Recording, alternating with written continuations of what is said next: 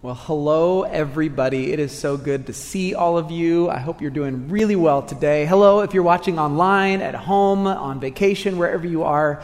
It's awesome that we can worship together at a distance, and I just love that. So I hope you're all doing well. We are getting towards the end of our summer series, looking at the book of Acts, how it started, how it's going. We're looking at the birth of the church, how this movement that we are a part of today began, and what we can learn about our own experience in the church because of what they experienced at those very early momentous moments at the beginning of the church. Now, I'm not going to recap the whole series for you. If you want to know what happened, you got to either read Acts or go back and watch those messages, but I will tell you that at this point in the story, kind of nearing the end of the book, we have seen some incredible things happen. God's Holy Spirit has come to dwell inside people, the followers of Jesus, and they are doing miraculous things. They're transforming lives. They are healing people. It's incredible. The message about Jesus is good news. It's spreading all over the Roman Empire, and it's really cool. And we've followed especially the Apostle Paul as he has gone from city to city to plant churches, and he's experienced some opposition, but nevertheless, regardless, it keeps the gospel keeps spreading and putting down roots. It's spreading like wildfire. And today, we're going to look at some developments that happened in the city of Ephesus, which is on the western coast of what is today Turkey. The city of Ephesus, where some big things were happening, and we'll see. We'll see what happens. Some crazy stuff was going on, and we are about to see some opposition to that crazy stuff. To give you just a taste of the kind of crazy things that were going on, first of all, there's a story in Acts, and I do not understand this one. Apparently, like this handkerchief that Paul had or touched or something like that was taken to somebody, and they were sick, and they touched the handkerchief, and in the name of Jesus, they were healed. And I don't know about magic handkerchiefs. That one is not really, doesn't fit super well into my worldview, but I guess it's there. And then there's this other story of a guy, there was this demon-possessed man, and some of these Jewish brothers, not Christians, they went and they wanted to cast the demon out of this man, and so they said, we cast you out in the name of Jesus, who Paul preaches. And they're not believers, and so they don't have the Holy Spirit within them, and this demon-possessed man says, well, I've heard of Paul, I know Jesus, but who are you? And he jumps on him, and he beats him up, and they have to run for the hills, and it's this crazy thing. And so Ephesus, this is all happening in and around Ephesus. It's a city that, we'll talk about this, is very spiritual, okay? They're very spiritually minded people in Ephesus, and all of this stuff happening gets everybody's attention, and they realize, okay, all right, especially the Christians, they realize we had better start taking all this spiritual stuff seriously because we shouldn't just mess around. And I want to show you one of the examples of how they realized this, and this is where we'll begin. So go ahead and grab a Bible, turn to Acts 19, starting in verse 17 on page 924 in the house Bibles in the seat in front of you. We're going to look at a couple stories of what happened in Ephesus. So this is right after the whole demon-possessed man jumping on the guys and beating them up. This is what happened. Verse 17, the story of what happened spread quickly all throughout Ephesus to Jews and Greeks alike. A solemn fear descended on the city, and the name of the Lord Jesus was greatly honored. Many who became believers confessed their sinful practices. A number of them who had been practicing sorcery brought their incantation books and they burned them at a public bonfire. The value of these books was several $1 million. So the message about the Lord spread widely and had a powerful effect. Okay, so we'll stop there.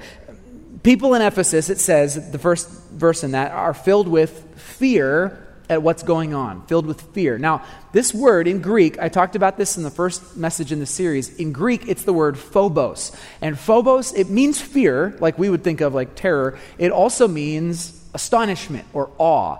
I use the illustration of like Jurassic Park. If you're at Jurassic Park and you see a dinosaur, you feel phobos. Either it's astonishment, like, wow, life finds a way, or you're thinking like, I'm about to die, and and that's the terror that you feel. So it's that same idea. And I think, my hunch is that in this use of the word phobos, I think it was both. I think a lot of people were astonished and amazed and in awe, and I think some people might have been a little bit scared, including these sorcerers who were doing some incantations and sorcery on the side. Now, verse 19, if you look at it, it actually it conveys the idea that potentially many of these sorcerers were actually already Christians, but that they were still kind of doing a little sorcery on the side. You know, they're following Jesus and they're doing their incantations, maybe for money or maybe just because they wanted to have it both ways. Well, after that whole incident with the demon-possessed guy beating up the guys that weren't really following Jesus, they realized, okay, we got to take this seriously. We can't be doing it both ways. We can't serve the dark powers of this world and serve Christ. We have to choose. And so they do. They have this huge bonfire. And at this bonfire, they burn these incantation books worth several $1 million, it says. Now, that's in today's money. And frankly, I don't know that totally hits home with just how much this actually was worth. In Greek, it actually says that they were worth 50,000 silver coins. And a silver coin was what you got paid when you worked a full day. If you worked in the fields, someone's fields, you're harvesting all day long, they paid you a silver coin. So this is 50,000 of those, which is the equivalent of one person working every single day for 137 years. That's how much these books were worth. So it's wild. This is very, very expensive. You can imagine that something like this, a spectacle like this got people's attention in Ephesus. Because, again, this is a spiritual city, and the followers of Jesus that were there were now starting to just drastically change the spiritual dynamics of that city, which is a big deal. And so, of course, you can imagine, as the dynamics are changing so rapidly, there's a little bit of friction there. And some of the other people in Ephesus start to push back a little bit. So let's take a look at how that happens. Let's read verse 23. About that time of the bonfire, serious trouble developed in Ephesus concerning the way. That just means the way of Jesus.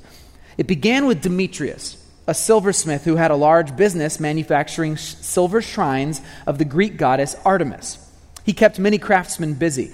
He called them together along with others employed in similar trades, and he addressed them as follows. Gentlemen, you know that our wealth comes from this business, but as you have seen and heard, this man Paul has persuaded many people that handmade gods aren't really gods at all. And he's done this not only here in Ephesus, but throughout the entire province. Of course, I'm not just talking about the loss of public respect for our business. I'm also concerned that the temple of our great goddess Artemis will lose its influence, and that Artemis, this magnificent goddess worshipped throughout the province of Asia and all across the world, will be robbed of her great prestige.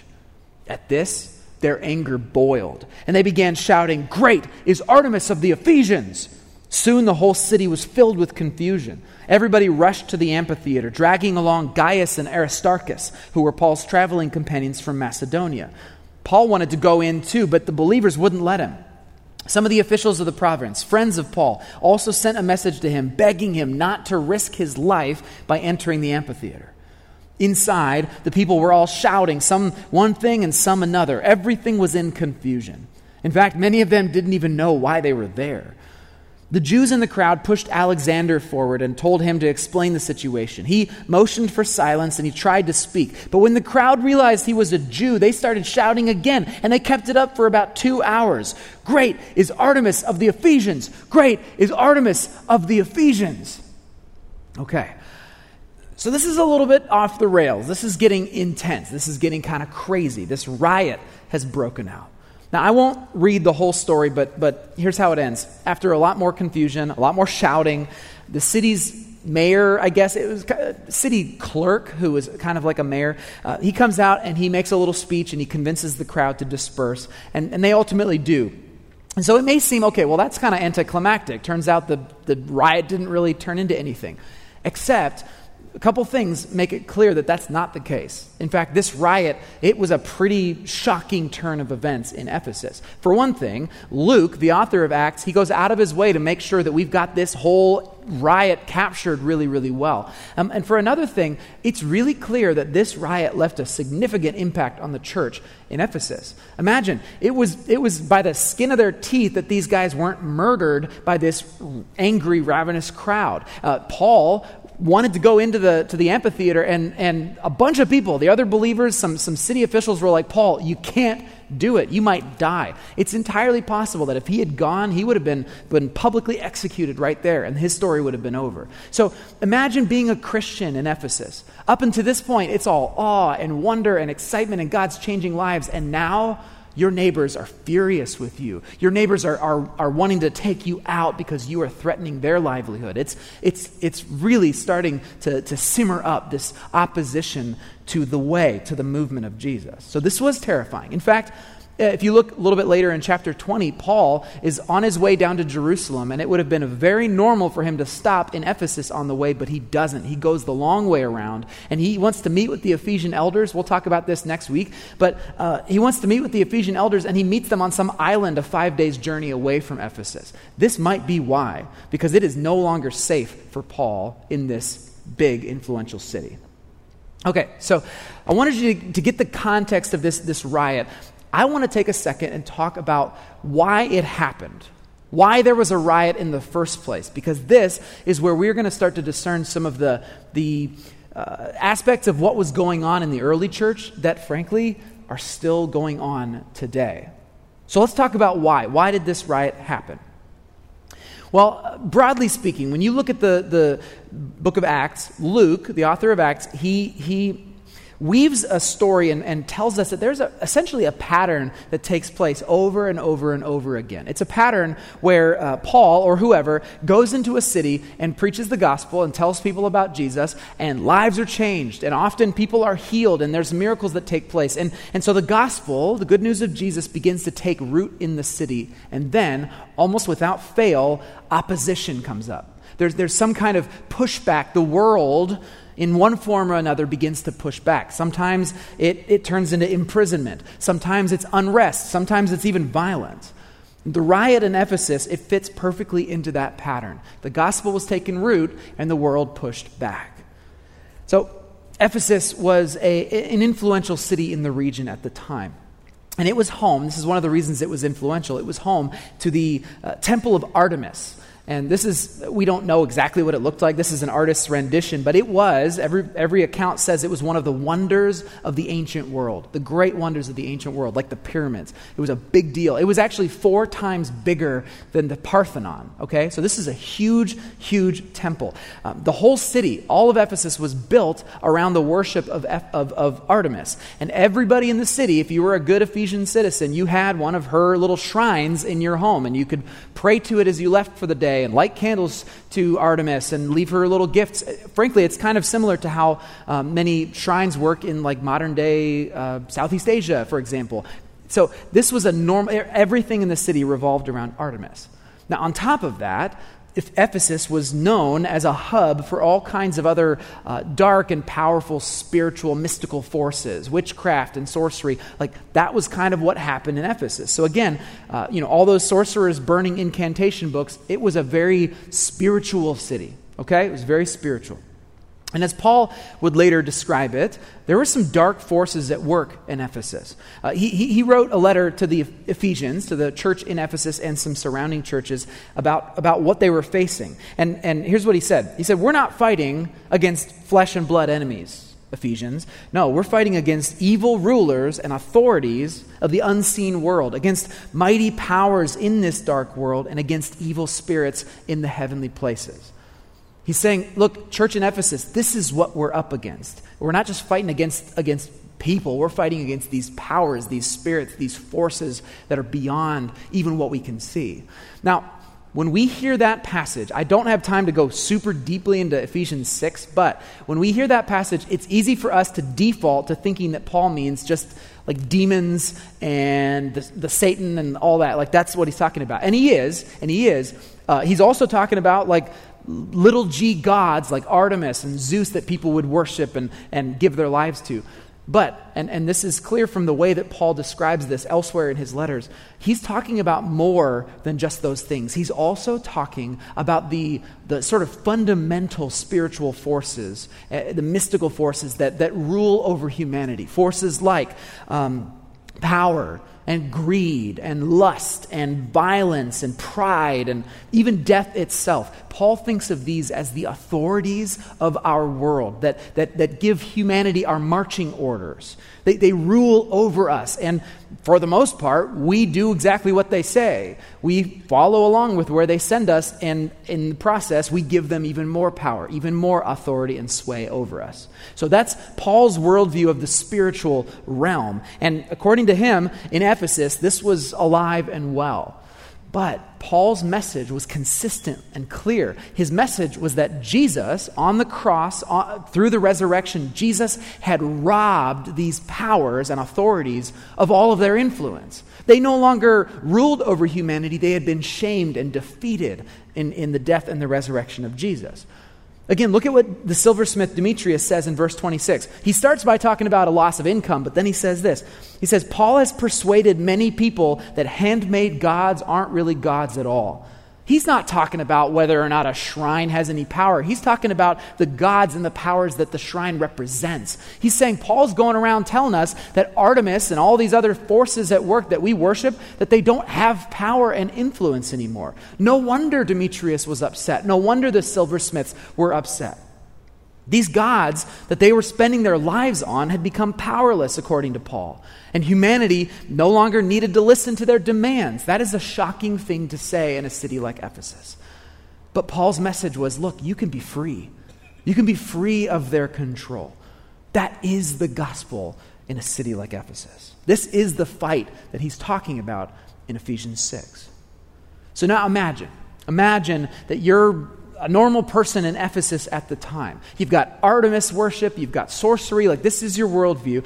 And now Paul's coming in and everybody's changing. The spiritual dynamics are changing left and right, and people are completely fleeing the ordinary structures of the spiritual world. It's no wonder that these powers and authorities, that the people who served these powers, that they would start to push back on this. This was disrupting everything. They were pushing back because Christianity was spreading, was putting down roots, and these gods, these powers, these authorities were losing their sway. They were losing their sway. Now again, this is bad for business, for Demetrius and his gang. It's bad for business because, and you know, the gods of wealth and prosperity, they don't love that. But beyond that, this is a matter of influence. Look at what he says in verse 27.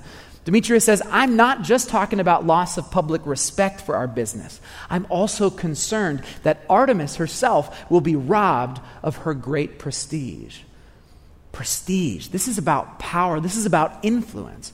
This is why the crowd is whipped into a frenzy. They're not upset about a local industry. They're upset about the God that they worship losing influence. That's why they're shouting, great is Artemis of the Ephesians. Great is Artemis of the Ephesians.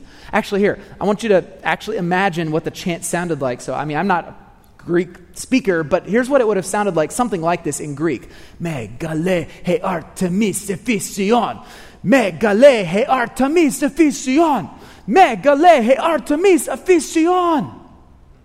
You can imagine 20,000 people chanting that in a fury. Look, here's what it boils down to. When the gospel takes root, the powers of this world are threatened. And sometimes they push back. When the gospel takes root, the powers and authorities of this world are threatened. And sometimes they push back. That's what we see happening in the riot in Ephesus. And frankly, this was only the beginning.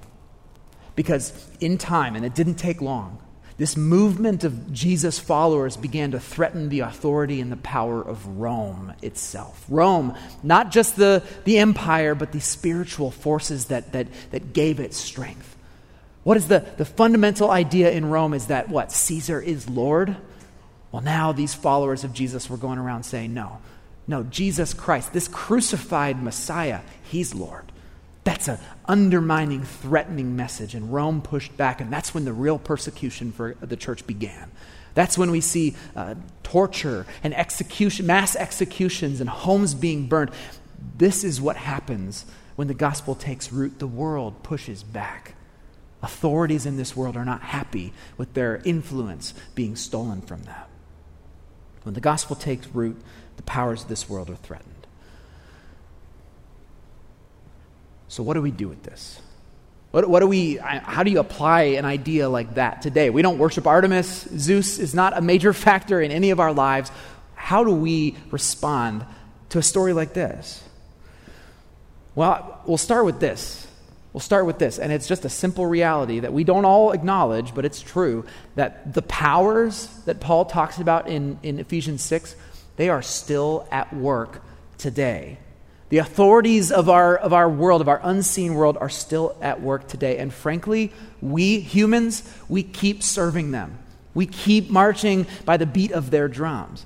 And again, I'm not talking about Marduk and Baal and Zeus. I'm not talking about those little g gods. I'm talking about the deeper powers that are behind their ideas. Powers like greed and lust and pride and shame and fear. Those are the powers, the authorities of the unseen world, as Paul says, which give humanity our marching orders. So what I want us to wrestle with together is this question.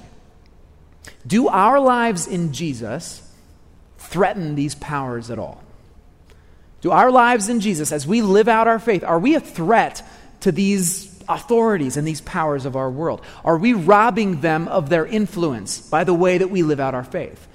Are they pushing back on us? That would be a good indicator. Are we threatening their power? Or is there no need for them to push back? Are they perfectly fine letting us live out our life because we're no threat to them at all? That's what I want to talk about. And I'm going to be honest with you and say that as a pastor, and I'm a relatively new pastor, but I'm a pastor, and I got to tell you, I'm concerned. I'm concerned with sort of the state of the American church. But even here at Grace, to some degree, I'm concerned that I don't see a lot of pushback from the powers. I don't feel like we are much of a threat these days to the authorities of the unseen world.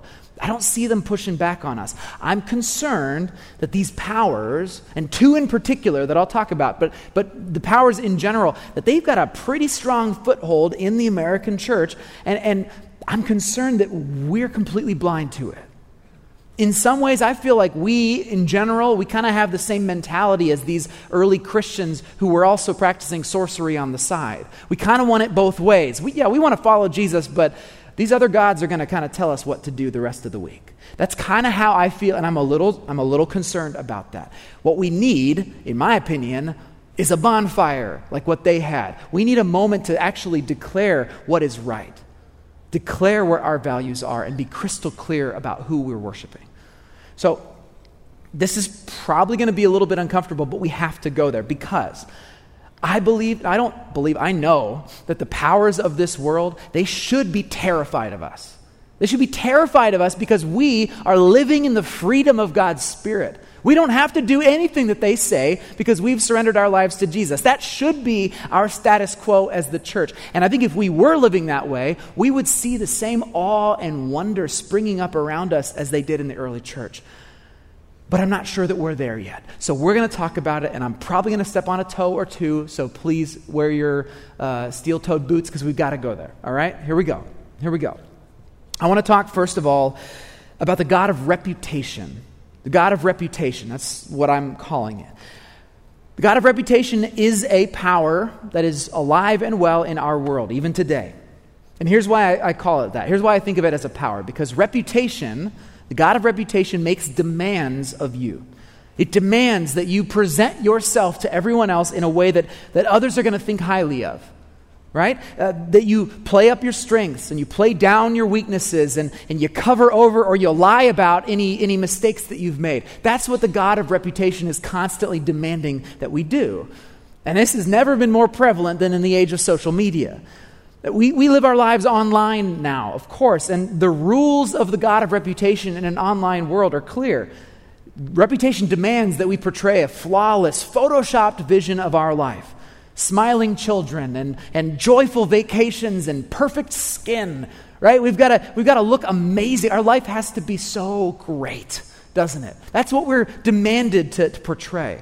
The God of reputation demands that we have to flex that new car or that new outfit or that new gadget that we've got. We got to curate our image. And even if we do it in subtle ways, it's like, I'm going to take a picture of my devotions and manage to get my Apple Watch in the shot, right? Like, I want people to know that I've got technology or whatever it is. We are constantly giving in to this urge to be flawless and perfect. And I know what you're thinking. Some of you, Gen Z, if you're younger than 25, I know what you're thinking. You're thinking, yeah, photoshopped perfection. No, not me. No, you know why? No, because your demand from the God of reputation is that you post perfectly imperfect pictures of yourself. Just enough imperfection so that everybody knows how humble and authentic you are, right? It's the same demand. It's the God of reputation at work. We are all being demanded of every single day. And the truth is, far too often, we are just too happy to oblige. Online and offline, we want the world to think highly of us. And now look, I know this probably feels like, well, this is just a normal part of our world. This is 2021, Barry. This is how we live. And I'm sure people in Ephesus would say, well, Barry, everybody has silver shrines of Artemis in their house. It's just a normal thing. But should it be? Should this be our status quo? Should we be doing whatever the God of reputation demands of us? Because look, if we are truly following Jesus with our lives, if we're walking in step with him, then our lives should probably look like his. Our lives should look like his. And Jesus was despised and rejected by most people. He spent his time with losers. His life consistently flew in the face of reputation. I quote this passage all the time, but listen to what the Apostle Paul said about Jesus. He said, you, Christ followers, you must have the same attitude that Christ Jesus had. Though he was God, he did not think of equality with God as something to cling to. Instead, he gave up his divine privileges. He took the humble position of a slave. For us to live like Jesus, it means that we must wade into the brokenness around us in ways that are not glamorous or sexy. It means that we've got to be honest about our sin and about our brokenness in ways that don't get us points for authenticity. It means that we've got to be in loving community with people who are not like us and who don't make us look better. People who don't agree with us politically or ideologically. People of different generations. People who are awkward. We've got to be in loving community with people who are uncomfortable for us or who take too much of our time or people who embarrass us. We don't want to be seen with them. That's who we are called to be with. That's who we associate with. Following Jesus, it means growing and serving and being generous in ways that nobody will ever know. That's between us and God. See, the God of reputation hates true Christ followers because we rob him of his power. We don't do what he says. We, followers of Jesus, we set ourselves aside. We live in this world as if it's not about us. We live out the self-giving love of Jesus. That's what we do. So let me ask you this. I'm just going to ask you this. And again, I know I'm kind of sticking a finger in your chest, but does the God of reputation, is he threatened by you? Does your faith threaten the powers of this world? Are you frustrating reputation? Or are you still kind of trying to have it both ways? Does your faith threaten the powers of this world? Now, the second power that I want to talk about is probably even a little bit more deeply entrenched in our society, and it's the God of prosperity. God of prosperity. Now, when I say prosperity, I don't mean like money as an idea. Money is a tool that we use. Money is a part of how we go about our business. It's how we survive in our world. Prosperity is different. Prosperity is an idea. It's an ideology. It's the American dream, right? The idea that every one of us is meant to be happy and fulfilled because of our possessions and because of our lifestyle, that we all deserve that. That's prosperity. That is frankly a god in our world today. Prosperity makes demands of you too. Constant demands. Because look, if you're not dedicating yourself to being prosperous, then what's your life even about, right? You're going to fall behind. The God of prosperity demands that you constantly consume. Buy, over and over. You got to have the latest thing. In fact, go live beyond your means so that you can show everyone else how successful you are. Keep buying, keep purchasing, keep getting the latest gadget. You don't want to fall behind. Prosperity demands, frankly, that you sacrifice your family to it. You've got to sacrifice your family. You've got to work late hours all the time. You've got to bring home the emotional table scraps from your busy day. You've got to miss your kids' recitals and let your spouse do all the housework. Also what? Also that you can provide for them and help them prosper, right? That's the best lie that prosperity has, is that by doing all these things, by sacrificing your family, somehow you're going to help them prosper. Does that sound like it's going to work out for you? I don't think so. It's a lie. I say this all the time, and I'm sorry if you're getting tired of it, but look, I know exactly how much money you need to be perfectly happy. A little bit more. Just a little bit more. That's all you need. If you just make a little bit more, then you're going to be so happy, and it's going to be incredible. And when you get there, just a smidge more, tiny little bit more money, and you're going to be there. You're going to be prosperous. It does not end. It doesn't end. More is always just out of reach. And that's what the God of prosperity is asking you to sacrifice your life to, that idea. Keep on working, keep on marching so that you can prosper. Now look, I am not here to judge the way that you spend your money.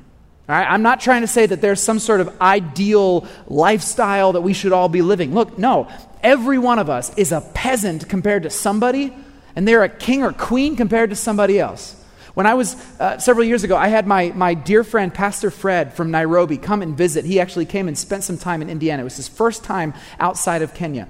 And he grew up and lived in a relatively impoverished setting. And at the time, I was living in an apartment that was super small. And it was so small, I used to joke that I could vacuum the entire thing without ever unplugging my vacuum. That's how small it was, right?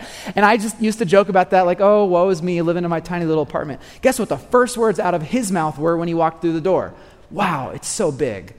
It's the first words that he said. We are all a peasant to somebody and a king or queen to somebody else. So what I'm trying to say is I'm not judging the way that you spend your money. But I am asking you to think about this. Do you know which God you have dedicated your wealth and your possessions to? Have you surrendered all of your possessions and your money to Jesus? Or are you doing what the God of prosperity demands of you? I can't tell you. It's between you and God where your heart is in all this. I can't tell you which God you've chosen to surrender to, but I can tell you one thing for sure. You have chosen one of them. You have. This is what Jesus himself said. He said, no one can serve two masters. No one can serve two masters, for you will hate one and love the other. You'll be devoted to one and despise the other. You cannot serve God and be enslaved to money. I'm asking you to think about your values.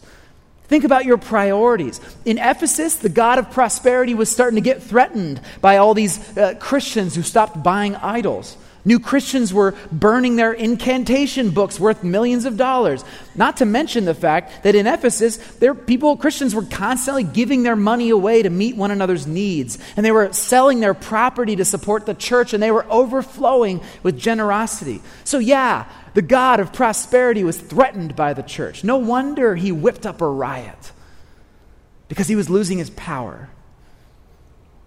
Is prosperity losing his power in your life? Are you making prosperity frustrated by the way you live? Does your lifestyle disrupt his plans? This is America, after all. This is 2021. The God of prosperity is making demands of you every single day. I just want to know, are those demands falling on deaf ears? Is he pushing back in the way that you handle money? Is he going to whip up a riot against you of a bunch of people shouting, "Great is the American dream! Great is the American dream!" Or are you one of the people doing the chanting?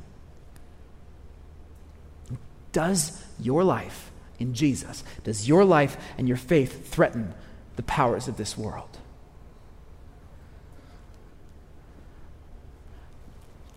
Now look, I get that this is uncomfortable territory for us to wade into, and I'm sorry if it feels like I'm being a little aggressive here, but I think and I'm talking about myself here, we have got to pay attention to this, because it is so easy in this culture to fly on autopilot and not even recognize the fact that we are in league with the authorities of this world that Jesus has crucified.